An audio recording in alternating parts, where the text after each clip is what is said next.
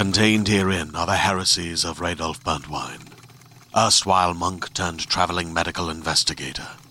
Join me as I uncover the blasphemous truth of a plague-ridden world, that ours is not a loving God, and we are not its favored children. The heresies of Radolf Burntwine, coming January 2nd, wherever podcasts are available. A look at this week's keyboard warriors, Todd's Trolls, on the Toddcast podcast. And this week is some of the best chirping we've found since the summer. It would be next to impossible to showcase all the garbage trolling since the last 6 months. But this is a good example of what the trolls bring to the table week in, week out. No one and nothing is safe.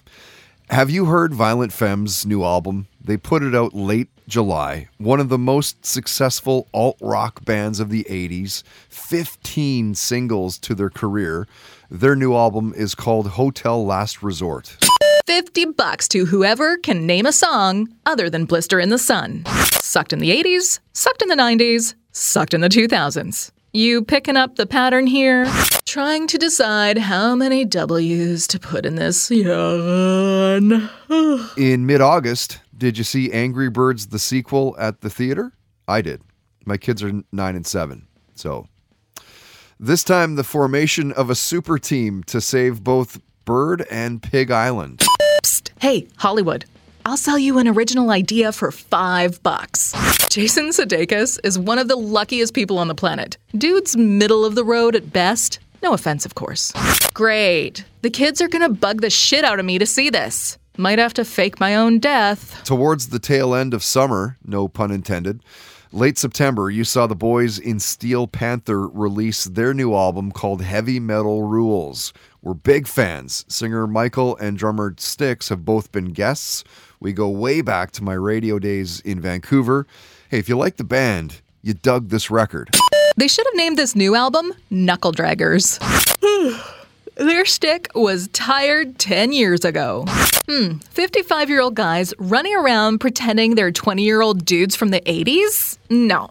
Thanks, though. And not so long ago, just over a month back, November 12th, did you get Disney Plus, the free month or whatever it was, with the sole purpose of watching The Mandalorian? Of course you did. Sure, there's Pixar, there's National Geographic, but that was specifically for The Mandalorian, a series set after the fall of the Empire, before the emergence of the First Order, a lone bounty hunter, the far reaches of the galaxy. It's incredible. Even as a Star Wars geek, enough with the movies. It's overkill. What is this? Marvel, the Avengers? Thanks, guys. Way to ruin my childhood. I'd rather be tasered directly on my lady balls than be forced to watch this overproduced, simplistic, watered-down idea. Todd's Trolls on the Toddcast podcast is brought to you by Good Times Gin and Tonics, putting the GTs back in the GNT. Check out goodtimesdrinks.com. Hi, it's Jennifer, a founder of Go Kid Go and a mom to 2 kids. Join my family on the story train with calm conductor Birdie each night as we travel through the magic rainbow tunnel to everywhere and anywhere to find the best bedtime stories.